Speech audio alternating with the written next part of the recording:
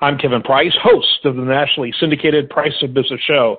The Price of Business is in radio markets coast to coast, as well as on the largest web platforms.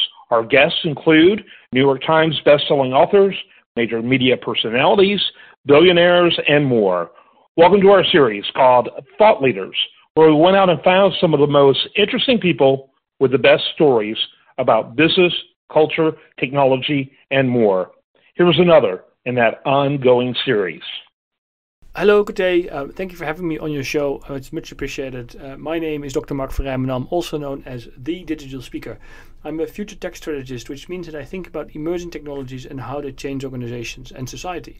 I've been doing this for over a decade. I'm a keynote speaker. I give talks around the world to help organizations understand how emerging technologies are changing their business. I've written 4 books on this topic, one about big data, one about blockchain, one about the combination of big data, blockchain and AI, and my recent book called Step into the Metaverse, which is all about the next iteration of the internet and how we can create a metaverse that's open, decentralized, instead of a centralized version of it. I would like to use this opportunity to share a bit my thoughts on Web3, on the metaverse, as well as how we can create a digital future that's fair for everyone, because I'm not necessarily convinced we'll end up in that way.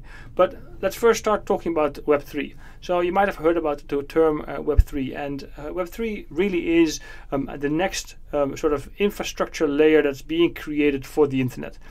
So the current internet is built on Web 2 technology, which is very much centralized technologies owned by big tech, and that sort of really controls the internet. It controls our data, how to have access to the data or not, and there are also some challenges to this, because it makes the internet also quite vulnerable, as well as the fact, as I mentioned, that we don't own and control our own data. Now, the promise of Web3 technology is that, driven by decentralized technologies such as blockchain, that it will allow us to retake that control over our own data, over our digital assets, and over our digital identity. And I think that is a fantastic opportunity to change the perspective that we have currently with the internet, where it's owned and controlled by big tech, to hopefully a future where it's owned and controlled by you and me. I think blockchain technology is therefore very, very important. It's actually a fundamental technology that, if we do it correctly, it can have a very positive influence on society.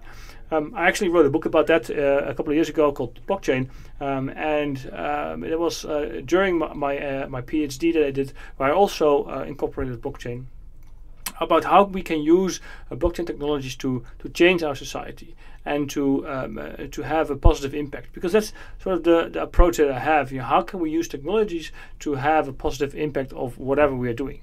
So, if we want to create a next iteration of the internet, whether it's an immersive internet, the metaverse, which I think will end up in, or not, but I think it requires a shift from the centralized approach that we have today, which makes life really easy. It's super easy to spin up a website nowadays, but it also means that we don't have to control our own data, to a decentralized approach that's a little bit less easy to use, a little bit more challenging to use. Which is, I think, after all, is because currently the UX and UI of Web3 technology is pretty bad, and it's quite difficult to do anything with it. So I think this is something that needs to be acknowledged within the Web3 community, that if we want to convince the general public to sort of move to Web3, that we have to improve the UX UI and make Web3 technology as easy to use as as Web 2. And that really brings me to sort of the next phase of my life, of what I have set myself to work on, because I have a lot of expertise on emerging technologies. It's something that I've been involved in, as I mentioned, for over a decade, and that sort of worries me, because I see that these technologies are converging.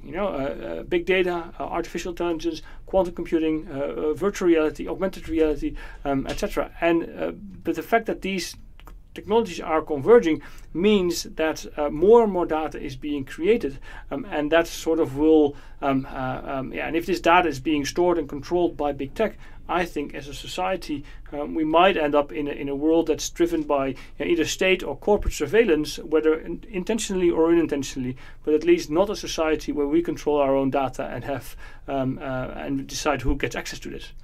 And of course, this is not only a problem by big tech; it's also a problem of us consumers, the general public, because there's a thing called the privacy paradox, which states that consumers want all the benefit of technology, but they take virtually no special attention to protect their privacy, despite an awareness of potential risk and security threats. So that is a challenge.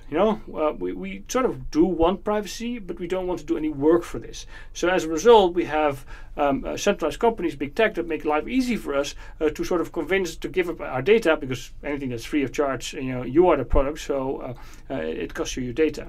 So if we want to secure our digital future, I think we have to move to a decentralized internet where we have more control over our own data. However, I think that in itself is not enough, because unfortunately big tech has absolutely zero incentives to embrace Web3 technology. Because if they would move to Web3 technology, it would mean that they would lose access to the data, which is so valuable to them, because that's how they get their make their money. So I think what we need to achieve is we need to focus on education of the general public, but also education of the organizations, the enterprise, the governments who use these technologies as well, or the governments who make the regulations for these technologies, as well as the stakeholders who are building the digital future. Because most of these companies build fantastic technology, but they not always necessarily think about the consequences of what they are building.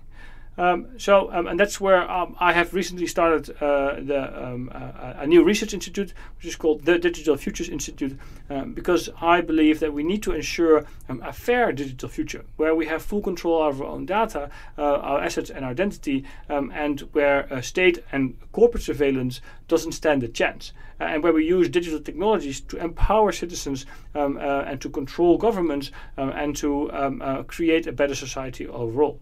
So the Digital Futures Institute is really, as I mentioned, focused on ensuring a fair digital future for everyone, and the idea is to do that through innovative storytelling, as well as practicing what we preach. Because I think if you want to educate people on emerging technologies and be able to explain it in ways that is understandable for everyone, you need to practice what you preach.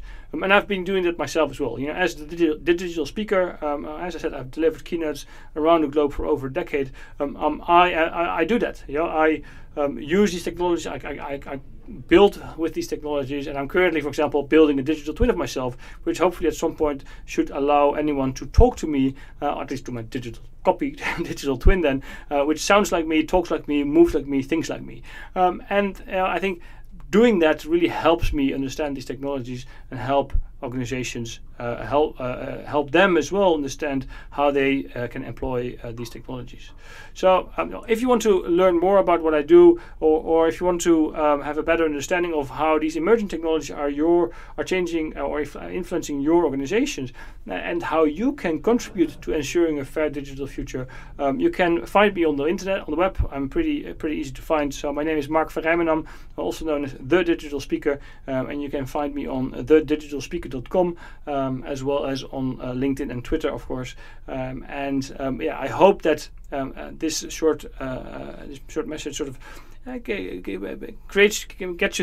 you thinking of how we should use technology in ways that are beneficial to society overall, instead of just a small group of people. Thank you very much, and I'm looking forward to hearing from you through either thedigitalspeaker.com or any of the social media channels. Thank you.